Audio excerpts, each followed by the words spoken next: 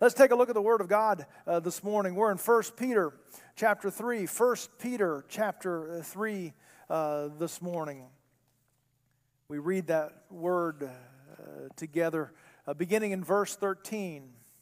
It says, "Now, who is there to harm you if you are zealous for what is good?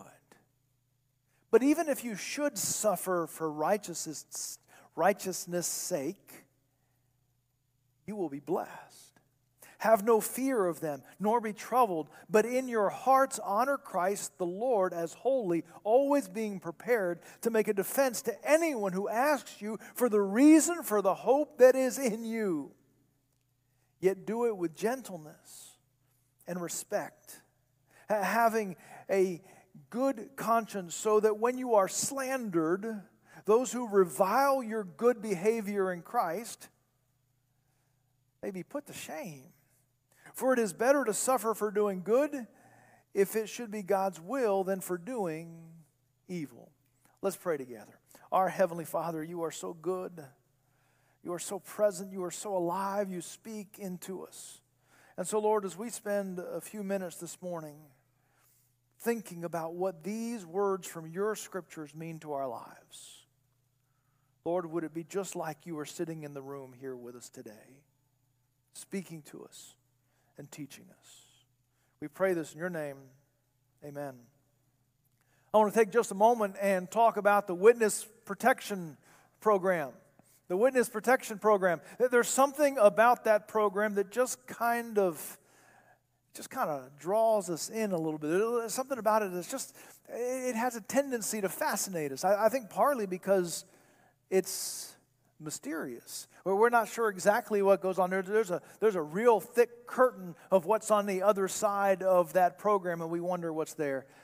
Plus, the idea that there is a program that will give you a brand new identity and a brand new life and drop you into another place. There's something about that that's absolutely fascinating. Quick show of hands.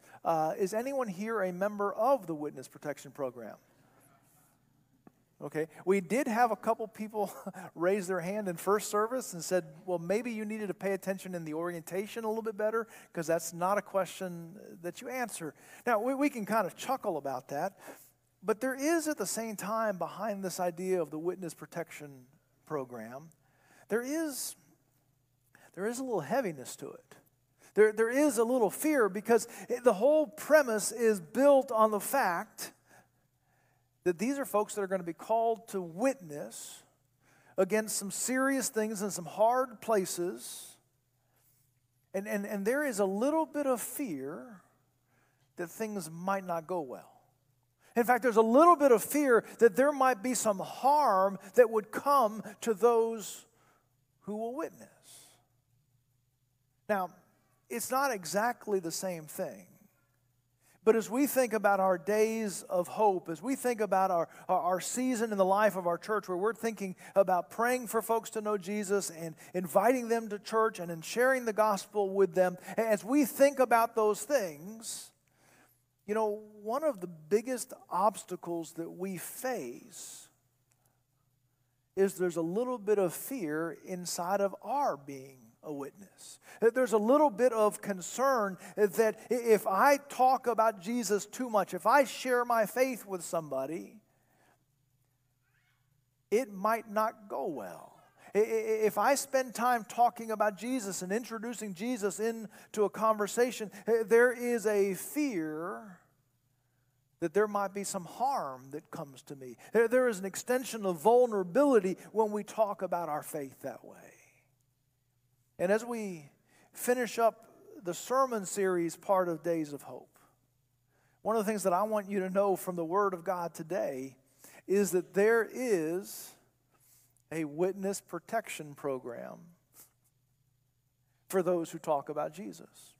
In fact, I want you to see that in the text here, because what I want for you as we continue to think about the box and praying and inviting and sharing and just kind of celebrating that by dropping those balls in there between now and the end of the year, as much as I want us to think about that, I want you to fear less and share more. That's the goal. That's what God would want us to do. And I want you to know from passages of Scripture like the one that we just read, you can fear less and share more. So let's take a look at it as we see this. What is this protection program for those that share faith and witness this morning? The first thing that I want you to see is I want you to see that you can trust God's provision.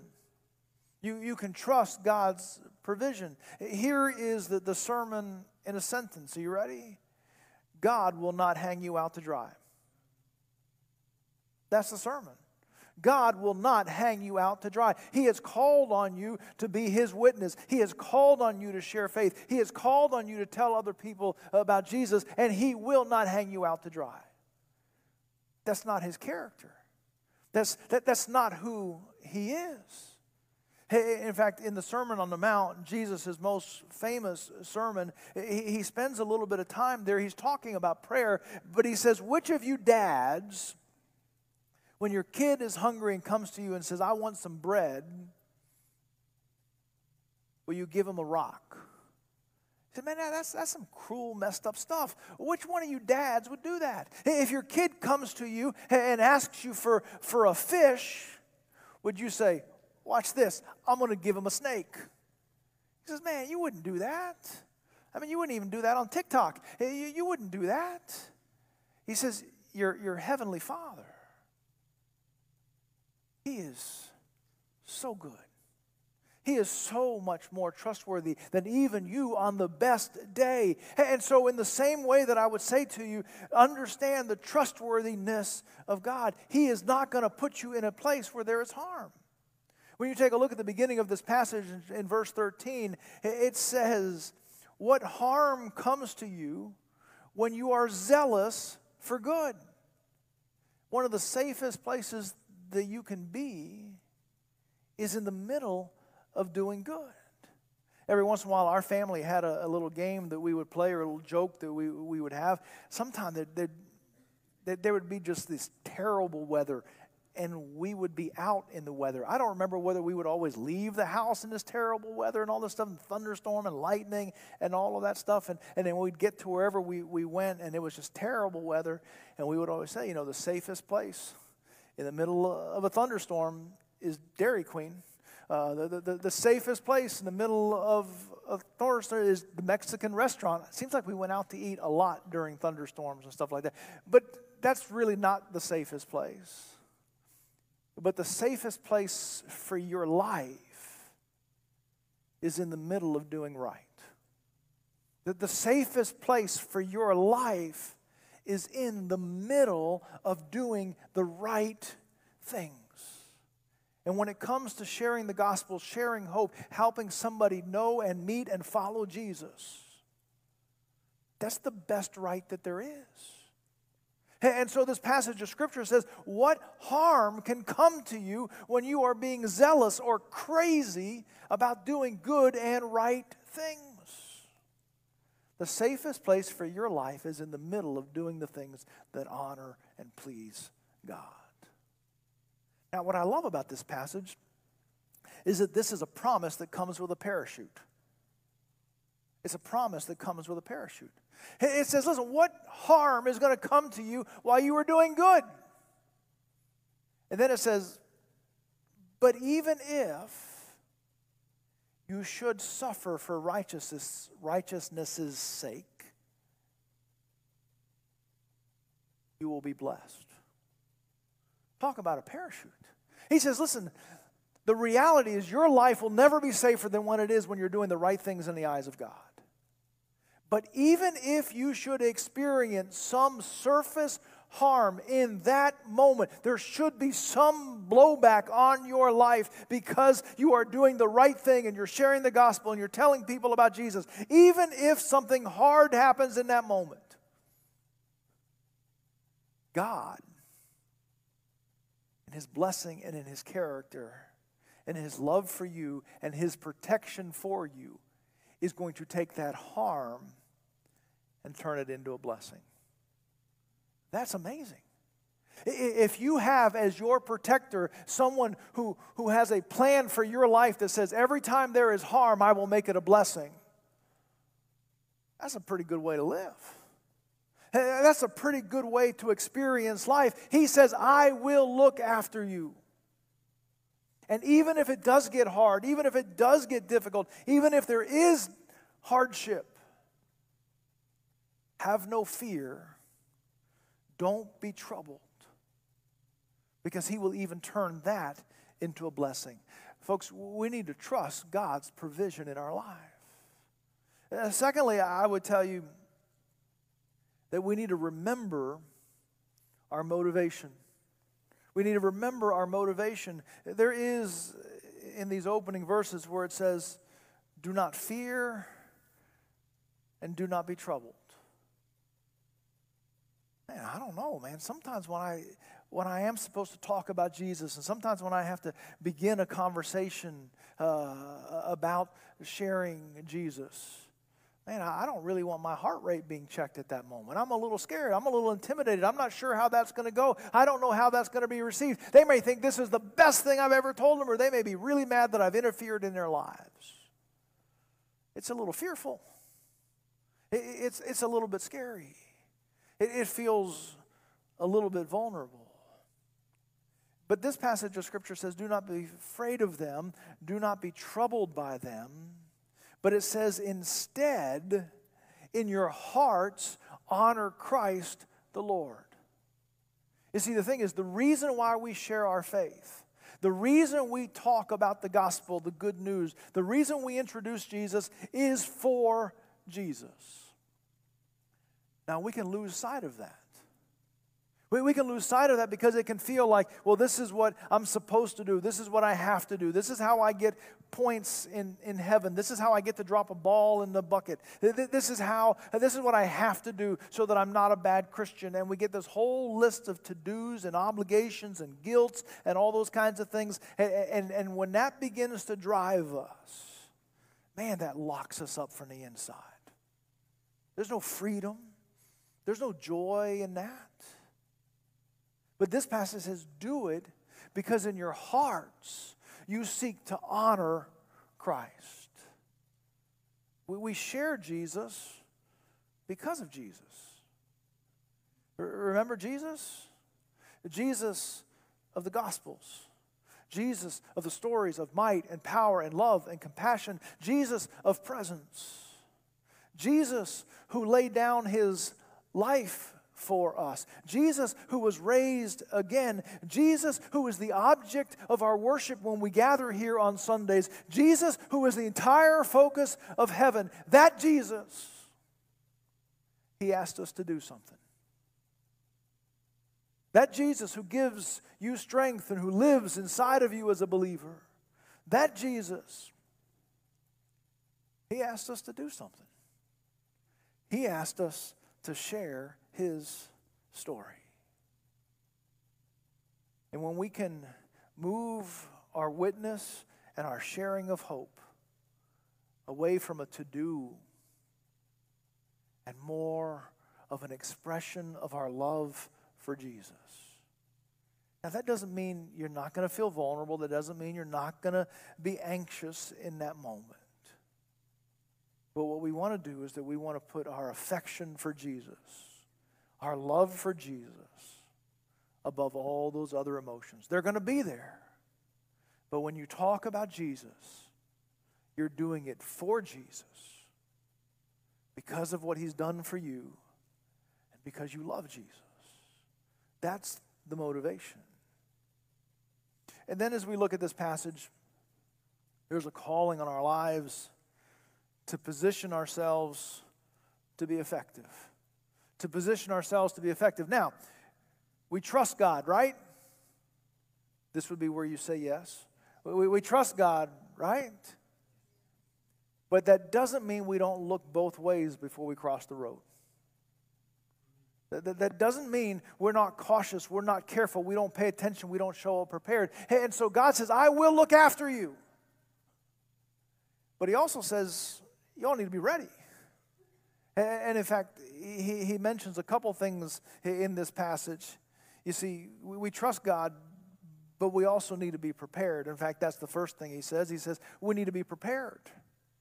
He says, be prepared to give a defense for the hope that is in you. When someone asks you, be prepared to give a defense, an explanation of the hope that is in you.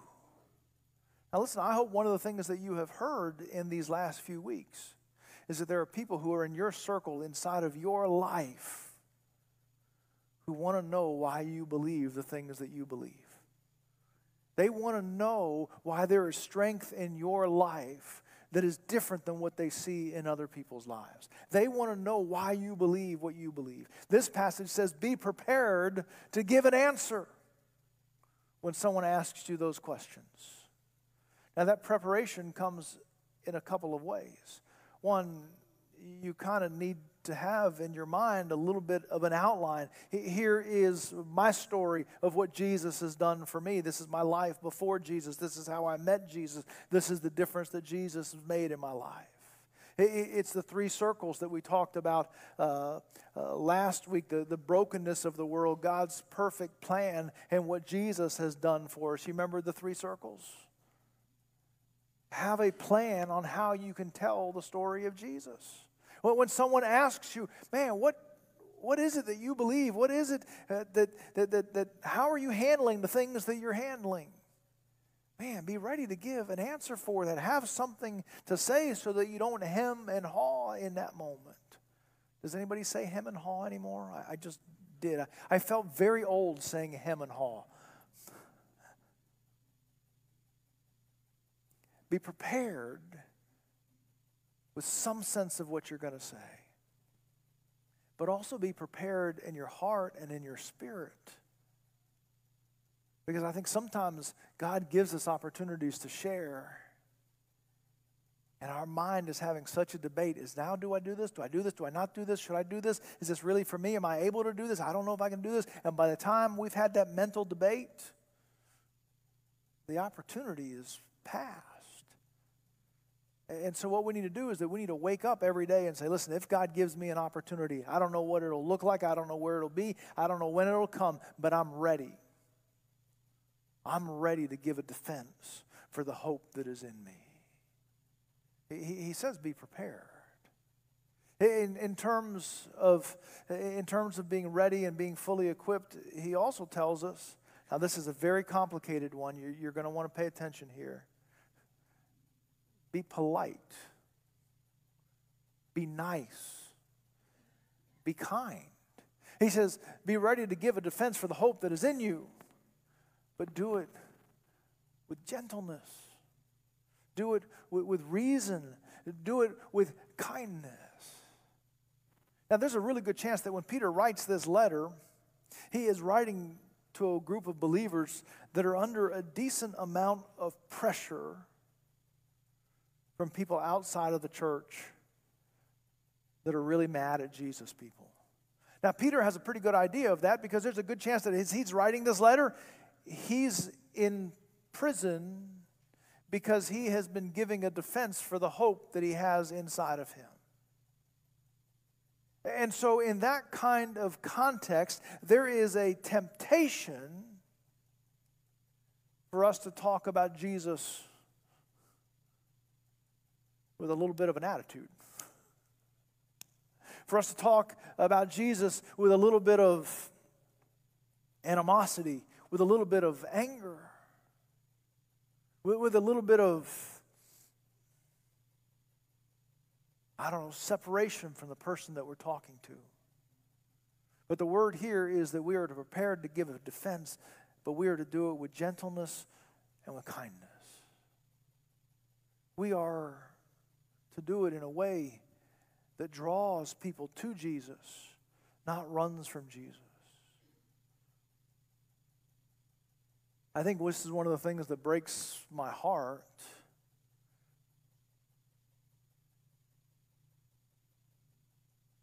Is that there are many people in this community who have the scars of someone talking to them about Jesus in a way that was not loving or kind or gentle in any way.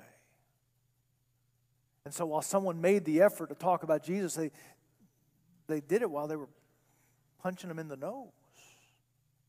Romans chapter 2 and verse 4 says, it is the kindness of God that leads us to repentance. God so loved the world that he gave his only begotten Son. You see, the good news travels on the rails of love. And if we're trying to deliver the good news of Jesus in any other fashion, any other kind of delivery system, any other kind of box, package, or strategy, it's going to be a train wreck. It won't draw somebody to Jesus. In fact, it pushes them. It leaves scars. It gives people PTSD when they hear the word Jesus. The Word of God tells us that we are to share, but it is with gentleness and with love, kindness. That's who we're supposed to be. Be passionate about it. But don't give Jesus a bad name. Don't give Jesus a bad name. Don't put words in Jesus' mouth that he wouldn't have spoken. Truth, but gentleness, kindness, grace. That's who Jesus is. So be prepared, be polite, and then the last part is be productive. Let people see your life as a life that makes contribution to the world. When you go to work hard. When you go to work, show up on time. Stay till the end of the day. When you go to work, stay outside of the little gossip circle. When you go to work, don't stab people in the back. When you go to work, be cooperative. When you go to work, be kind to the people around you. What this passage of Scripture says is, listen, live your life in such a way, echoing the life of Jesus, so that when people say something bad about you, other people will just laugh. Like, well, you must be talking about somebody else. That's not the person that I know. That we need to live our lives in such a way that even when someone is mad at us, they can't find anything reasonable to say. That your life has copied the spirit, the tone of Jesus.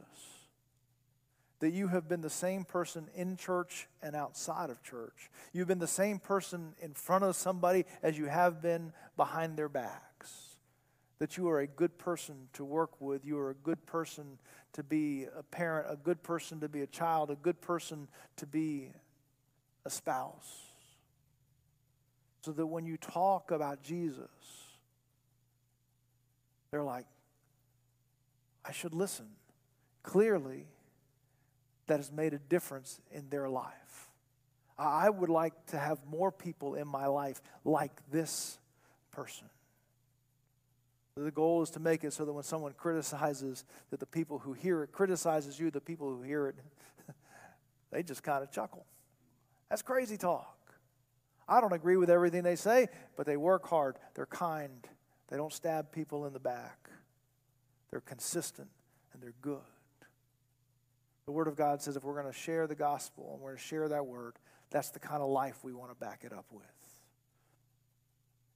I've had some people in my life that have been very kind to me and have made a difference in my life.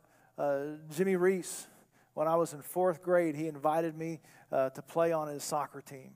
Now, I think it's okay if Jimmy's watching this, but Jimmy was the least athletic person I think I ever knew in my life. But he invited me to be on that soccer team, and playing soccer became something that was one of the great joys of my growing up years. It started because he invited me to that place. Donna Thornton taught an education class. I didn't do so great in that class, but it was the first place that I ever sat next to Susan. Kevin Richard showed me this brand new thing called an iPhone. Man, that cost me some money over time. But it was so cool. It was so neat. You turn on its side. It had this little level with a bubble that would go up and down. It was so cool, the things that it would do. We had some friends in Eunice take us to the crawfish barn. It was okay, but it was an experience. People that have introduced me to some cool things in life. But none of that compares to the opportunity that we have to introduce someone to Jesus. None of that compares to the opportunity that we have to introduce someone to Jesus. I can talk about a memory from a long time ago. I can talk about seeing this or experiencing this. But when we introduce someone to Jesus, it's not just for right now. It's not just for this lifetime. But it's forever. And if we're going to do that, we're going to have to be vulnerable sometimes. We're going to have to step out beyond our comfort level, and we're going to have to take a big gulp and say, here goes. But he's not going to leave you out to dry. He's going to protect you. He's the reason that we do it. We need to be prepared to do it.